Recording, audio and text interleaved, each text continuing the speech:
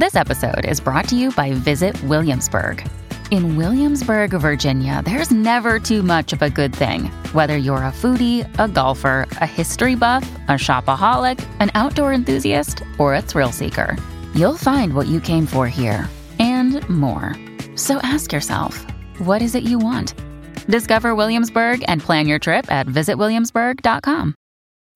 When you need mealtime inspiration, it's worth shopping Kroger, where you'll find over 30,000 mouth-watering choices that excite your inner foodie. And no matter what tasty choice you make, you'll enjoy our everyday low prices, plus extra ways to save, like digital coupons worth over $600 each week. You can also save up to $1 off per gallon at the pump with fuel points. More savings and more inspiring flavors make shopping Kroger worth it every time. Kroger, fresh for everyone. Fuel restrictions apply. Welcome to the New Books Network. I'm Chris Holmes, and this is Burned by Books. Here you'll find interviews with writers you already love, like Jennifer Egan and Rebecca Makkai, mixed in with up-and-coming voices like Alexandra Kleeman and Rumaan Alam. You'll find us wherever you listen to podcasts, but check out previous episodes at burnedbybooks.com and on Instagram and Twitter at Burned by Books. Let's start the show. Gil has been left by a woman he believed loved him, or at least desired his companionship. In a profound act of grief and vulnerability, he decides to walk from New York City to Arizona. He is a man of near limitless wealth and privilege, and he settles into a home on an incredibly fecund site of natural beauty. His new neighbors have moved into a house with great glass walls that offer up a view of the family's lives, loves, and troubles. Thus begins Lydia Millet's wondrous new novel, Dinosaurs. After Lydia's prophetic and apocalyptic climate novel, A Children's Bible, the quiet and steady beauty of Dinosaurs is a new kind of shocking. In the style that has defined her more than a dozen previous books, Dinosaurs puts perhaps the greatest question of the age of humans to Gil as an unlikely prophet for virtue. Does goodness mean being family for strangers? Does it involve giving to those who have wounded you most grievously? Is it measured in charity? Or is it best understood as a man in night vision goggles trying to protect the hawks with whom he shares a plot of land? Lydia asks to what lengths a man will go to seek goodness in all aspects of his life, only to turn that question on its head, to probe whether humankind can be virtuous if it is not sacrificing to and for nature and a dying planet. A climate novel tucked inside a beautiful domestic narrative about loneliness and connection, Dinosaurs pans out from the finite vision of a single person's existence to look with ferocity at the epic scale of planetary life. Lydia asks if, like the dinosaurs, we are not meant to carry on, at least not in our present form. What will we leave behind for the birds who follow us? Lydia Millet has won many awards for her fiction, including the PEN Center Award and the Arthur C. Clarke Award, and she was finalist for the Pulitzer Prize for Love in Infant Monkeys, finalist for the National Book Critic Circles Award for Magnificence, and as well for the National Book Award for A Children's Bible. It is an honor to welcome Lydia Millet to the show. I'm delighted to be here. Well, I'm very happy to have you. And this is really a stunning novel. I want to just start with a question about privilege. Almost any era I find is a good era for trolling the rich in pop culture. But this era of savage inequalities has produced some legendary takedowns of privilege, including Succession on the small screen and an absolute slew of contemporary novels. But you've done something harder here. You've written a book about a good man of enormous privilege. Can you tell us how you arrived at the idea of a man with everything who struggles to understand his place in the world? Well, first, I have to admit that I have definitely put in my time participating in takedowns of rich, white, heterosexual men. Many of my books have featured such characters, and some of them in sort of starring roles. But I also really like sometimes to just step away from the kind of easy satirical ridicule that can involve. And this book is more of a character study. Kind of took me back to a book I wrote when I was quite a bit younger. When I was around 30, I wrote this book called My Happy Life that was also similarly a character study and had to do with someone who had nothing and had been terribly treated in her life, sort of was oblivious to all that and continued to have this sort of Candide like this sort of like innocence of character and social perspective that was in many ways her downfall because she was so innocent. Anyway, with Gil, I wanted to kind of go back into a good, just a kind of a purely good character. It's not that Gil doesn't have foibles and flaws, and surely he does. But I wanted to kind of take a break from, first of all, from a really plotty book, which I had done a couple of before this, and from a large cast of characters. I wanted to sort of zero in on this quiet interiority of this relatively gentle person who kind of, as you say, had everything on paper, or should have had everything, but really felt bereft and alone, as though he had very little. So sort of a bookend to the protagonist of My Happy Life, but similarly open-hearted. So the conceit of the novel is that Gil lives next to a glass house into which he can watch the lives of the family members that live there. This might, in another writer's hands, be the start of a horror story. Voyeurism, obsession, jealousy, stalking. But you eschew these expected things entirely. When Gil does watch the family, it's not wholly different from how he watches the birds in his backyard. He feels mostly affection for them. They are a good, if complicated family. They hurt one another, but their love is always present. Did you have to restrain yourself a little bit from wanting to put Gil and Artisan Ted and their children in an adversarial relationship? That's a good question. I've been told that there's some sense early in the book of tension or possible ominous event looming over the proceedings, but I never, for sure, I never contemplated that while I was writing this. I did want there to be a sense of expectation, and so that kind of narrative tension. But I have done things that are chilling or eerie before. I did a sort of darkish psychological book called Sweet Lamb of Heaven, where there really is this sort of underlying bubbling darkness, for example. But in this, I only wanted there to be a sense of sort of pregnancy or the imminence of some connection. And I think that, there was never a way where this could have been a horror show for me. But it was intended as, to some degree, a meditation on voyeurism, and a small meditation. It's obviously not devoted to that, but just sort of the disappearance of sort of the criminality and strangeness and threat of voyeurism in our culture, now that it is defined by what we used to call voyeurism. Now that we're all on display for each other all the time and focused on enacting that display of ourselves and spectating other people.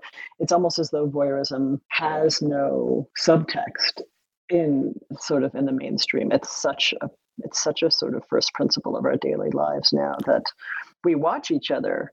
And so this house that kind of opens up like a dollhouse next to Gil is really just a sort of literal sort of a picture of that, of the ways in which we just have become constant spectators of other human beings and constant performers of ourselves. Yeah, and that explains perhaps why the family is not I mean, they're not terribly upset by the fact that they can be seen. And perhaps it's, as you say, that everything about our digital lives now prepares us to be watched. At first, when I was writing this story, I thought, could it, because I'm not someone who wishes to be living in a glass house myself. I thought, can this even, how marginal is this sort of indifference in real life, outside the curated spaces of social media, say.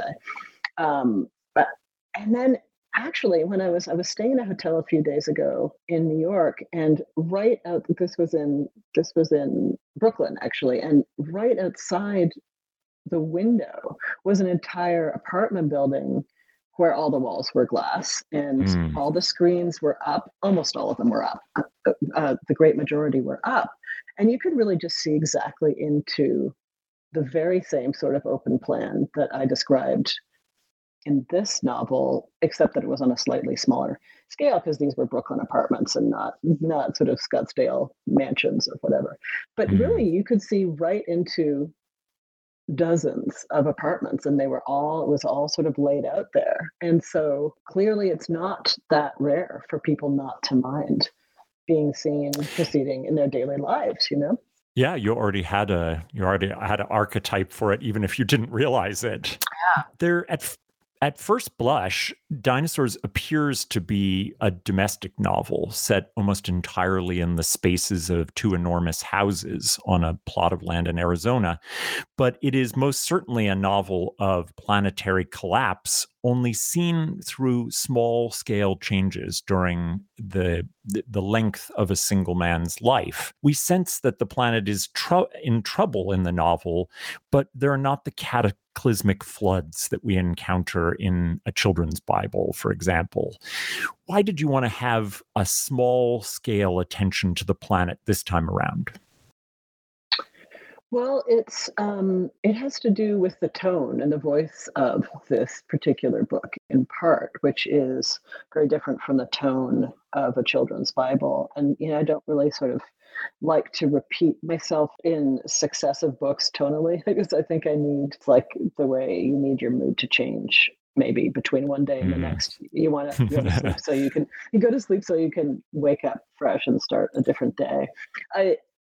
So this this has this sort of warm tone, and it really is about that kind of line between that sort of membrane that exists between the personal and the sort of communal or the social, the sort of the line between what we can do in our individual small lives and the omnipresence of the world beyond that, and the kind of paralysis we often feel in the face of the massive, the enormity of information that we receive from that outside world. So it's really about that kind of very thin wall that we often feel we can't cross into the social, into the world of action on a vast stage, into change, and momentum. And, for that, to sort of establish that kind of sense of a delicate membrane, it needed to be a book that wasn't full of tumultuous event, sort of writ large. I'm really glad that you named its tone for me as warm, because now that you say it, that feels entirely right to me. I felt warmed by it. And it was interesting because there are parts in the novel where either there are upsetting things happening, or you feel that underneath this warmth, there might be ready to be a kind of terrible, emotionally rending thing that's going to happen, and yet the warmth in many ways persists even through those difficult moments. Did you find that there was a particular language play that you were working with that allowed you to keep that warmth coming through it? I think the good question whether this is whether this is a matter of sort of sentence or more a matter of voice. I mean, I think there is an aspect to this that is kind of pared down, sort of shorter sentences, for example, than I sometimes write. And maybe it's less adjectival at times.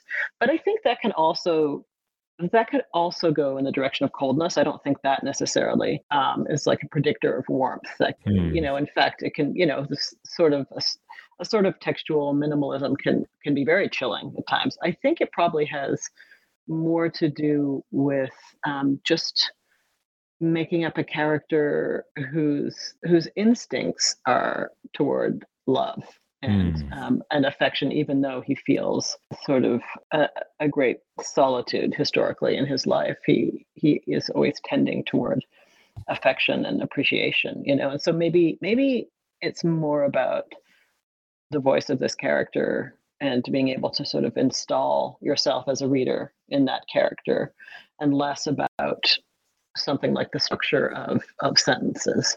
That's really nicely said. Do you feel like, from your perspective of your own work, that there was something about Gil walking almost the whole of the country that sets him on this trajectory to explore how his life could be meaningful through good things and being good to others? Yeah, I thought maybe.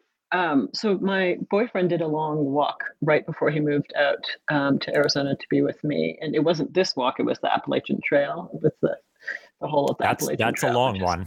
And it's long. It's long. It's also several months, and that was part of what I was capturing here. But briefly, it's just this kaleidoscopic sort of reference, because the thing about walking for long distances is, it's extremely boring. Even if you have sort of epic landscapes, if you're by yourself, there's a certain, and it can be meditative. It can be a number of different things, but it most certainly is often also boring, And I think there was something for me in this story. I wanted to make a reference to his having sort of accomplished two things with this walk. One of which was to get more comfortable with solitude, because he was in a state of grief or loss before that, and this character Gil, and the walk was a way of, as walks sometimes are, of sort of also, I don't really like this verb in this context, but processing various emotions or events or whatever. So walking is this forward motion that literally is in itself. I mean, it's just very literally a vector forward, but also you leave behind the state that existed before, or the stationariness maybe that existed before. And then at the same time, I wanted to have this, or needed to have this character have done something that cost him something, because he's quite disturbed and irritated in his life by his inability to feel like he's contributing to the world beyond himself. And so to do that walk, he had to give up his time. And when you have as much money as a person like Gil has, nothing ever requires sacrifice, really. I mean, there's no cost. Nothing has a cost if you have infinite money, right? So you never have, it's as though you don't have to pay for anything, because paying for things is always a question of trade-offs, and, sacrificing one thing for another. It's this constant calculation of value, right? When you don't have enough money for everything. But because he's always had abundant, well, not always, but as an adult, always had limitless funds, he's never had to give up anything for anything. And so this walk is a way of giving the only thing that truly has value, like exchange value to him, which is his time. I really like that. There's several key moments in which Gil feels a deep kinship with birds. At one point, he sits still watching a hawk. And this is quoting you. As long as he sat quietly, she'd stay, making small, jerky movements with her head, looking around. Sometimes she bent her head, her bright brown eyes bright against her yellow face, and groom her breast or wing feathers with her beak, tidying. At those moments, he felt they were existing together, not the same, but side by side. He liked to look at her and waited to get up until she'd flown away. There's a lot to unpack with this idea of not being the same, but understanding that you live side by side. Your existence is interconnected. Could you say a bit about what that means to you and to the novel?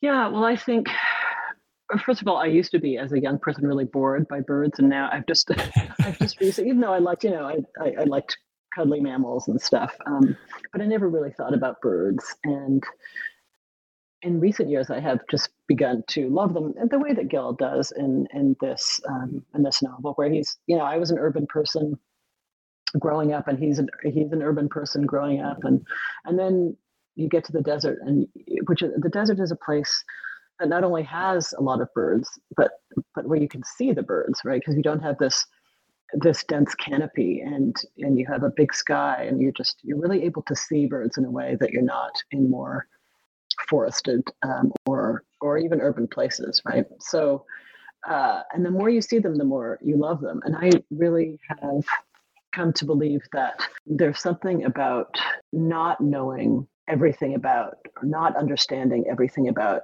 other creatures that makes them precious and important to really the soul of the human. That we really need to be in a world where we don't know everything about other beings, where there's still like the mystery really of the unknown, the romance of the unknown. And I don't know who we would be without those other subjectivities around us all the time that we can't necessarily hope to fathom, but who ideally we can still manage to see as individuals and as the living, as other points of view, as other sort of hosts for perception and understanding and emotion and all the things that other animals are. I have come to a similar point of view about birds by just the fact of living very close to Cornell's lab of ornithology. Oh, that's great. I'm obsessed with their Merlin app. I love it. It's great, isn't it? Wonderful. Yes. And they do all kinds of amazing things that get people to do exactly what you say, which is to kind of understand that interdependence and to pay more attention when everything else calls us to not pay attention. And so it's been a real gift. And I was reminded of that gift many times reading Dinosaurs.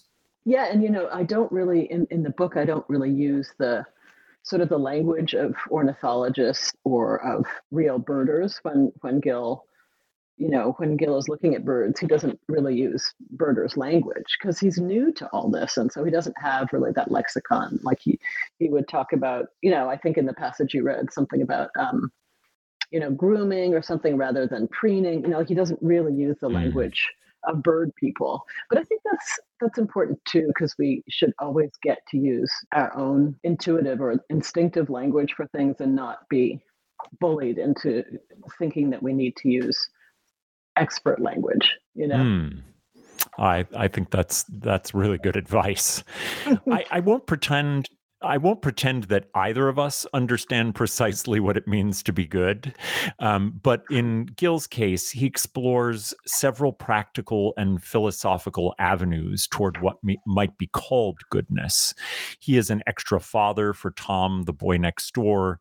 He volunteers his time at a shelter for abused women, gives money in an increasingly meaningful pace, including to those who might be judged by others as unworthy, and he commits to friendship at all cost. Do you think of your protagonist as capable of being truly good? Well, that is a good question. I mean, just like what good even means, as you say, it's hard for us to say. I think the best formulation I can come up with about goodness is really going to come off sort of pedestrian and cliched, but really has to do with just. Is there any other kind? Yeah. I just don't. Yeah, but I think it mainly has to do with not only living for the self, and living for a larger group than just the self, or even just like a larger group than immediate family, sort of living beyond your own, projecting yourself into the world of others, and being able to have a sense of scale about yourself in the world, where you're not a looming figure that towers over the landscape. So I think that's, and in this story, Gill is I think has like an instinctive understanding of himself that's sort of self-deprecating, but he doesn't know how to be more than a face in the crowd. He doesn't really know how to do something that he himself will have respect for. Yeah, and as he's sampling these various things, I think he understands them as good, in perhaps in the pedestrian way, but wants something to signal that it's enough, I think. And that's to me where you have this sort of interweaving of, are we also sacrificing for the planet that's dying in front of us? And that's where, Gil thinking about saving the birds or wondering what it means to, have all this view of nature seems to kind of creep into the question of good enough. Did you feel like those were intertwined for you? Yeah, and I also think he is trying to be locally useful, and he's trying to be locally useful, but he also suspects that his usefulness should extend beyond his friends and this family that he's sort of adopted as his own, or who has adopted him is probably a better way of saying it, because he's sort of initially quite passive. But yeah, I think I think that is a position that many of us are put in now, just because of this overload of stimuli and information that originates far beyond our neighborhoods and even our cities, that it's some of whose events are so far away we don't feel we can touch them. They're sort of abstract for us, but there's just this constant barrage, and I think we suffer from that, from this kind of induced passivity or something, that all that information is, I don't know, arousing in us. In other words, like we have a really kind of desperate longing to be able to affect or interact with, engage with on some level that panorama that is beyond us, because it seems so urgent now on so many fronts. But it's often nearly impossible to know how we can do so. The incredible bird on the front cover of Dinosaurs is at least a nod to the Phainopepla. Am I saying that right? That's a good question. I've always heard Phainopepla, even though it's spelled Phainopepla. Okay. But I think I was told that this is some kind of version of a flycatcher but it's not literal, really. But maybe, you could add a stretch, because it does have a kind of crested look, right? Yeah. And it's a bird that becomes fascinating to Gil and becomes meaningful beyond just their interaction. It's a bird specially adapted to live off the mistletoe tree. The two are in a symbiotic relationship, and one would not survive without the other. I found this weighty on two fronts: the need for humans to have a different, more mutual relationship with nature and the planet, but also Gil's profound loneliness, leading him to understand that he is interconnected with all of those around him, should he choose to see it. Would you talk a little bit more about how this bird in particular was resonant for you? Yeah, so I've been watching these birds for some 20 years from my house, because they, like all the birds in this book, almost all the birds in this book appear in my garden many year round. And this one black one called the Phainopepla that has this funny little sort of crest. Well, actually, the females aren't black, but the males are black, and they jump around. They're really into mistletoe bushes, which is this is basically a parasite on trees. All the desert trees around here have mistletoe on them, and the mistletoe only is able to live because it's propagated by Phainopeplas, which specifically eat the little red berries and then defecate, and they grow new, sort of on branches and stuff, and the new mistletoe grows out of that. But people have always also ripped the mistletoe out of, the mesquites and palo verde and ironwood where it grows here, because they don't want it to hurt the trees and see it as more of a parasite than a symbiont, But really, the trees, the mistletoe really needs the Phainopeplas, and that's just, as far as I know, almost the only thing they eat. So they really need the mistletoe. Yeah, they are. I did not know about them before, and they're fascinating. And I felt like what a great call for Gill. It's a callback to his instinct that he has relationships with, well, obviously this family, but with others that are mutually meaningful, but also a way of thinking about, a bird that has adapted to kind of live in a limited way, whereas Gill, by virtue of his wealth, could live in any ornated way that he like. He thinks of these birds perhaps as having adapted to kind of really limiting down what their impact is in the world. Yeah, I like that. I like that that articulation of it a lot. He also kind of thinks of himself as parasitical and and in a sort of negative way, and watching these particular birds changes a little bit his affect around his role perhaps as a parasite or perhaps not. Before I let you go, I'm dying to know what you've been reading and loving recently. What should be our next favorite books?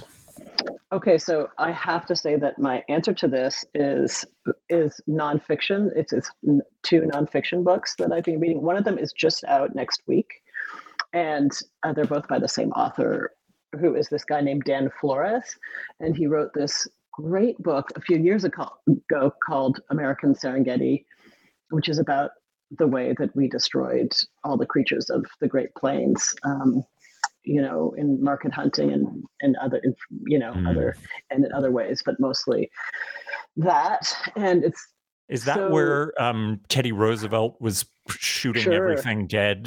Is that absolutely? Okay. Absolutely, yeah. So it's a great sort of work of human natural history. And then his new book that comes out on the 25th, which I just happened to, we had the same publisher, and I'm not paid to advertise, by the way, for this book. But I was given a galley of it, and it's just amazing. It's great. It's called Wild New World, and it's about the whole sort of larger history of the entire American venture with regard to the wild. And it's just brilliant, and it has so much in it. I mean, it's written like a novel. It's never boring, because I can be easily bored by certain kinds of nonfiction that seem dry to me. And this is it's just a great story, and it's incredibly heartbreaking and also at moments, inspiring. I'm really excited to know Dan Flores. I don't know his work, and these sound both fascinating but also necessary. And so I'm grateful for them, and I'll make sure that we link to them on the website. Lydia Millett, thank you so much for talking to me about your latest, which is a really tremendous novel, Dinosaurs. And I can't wait for my listeners to run out and grab a copy. Thank you so much for having me on. This was really fun. Thank you.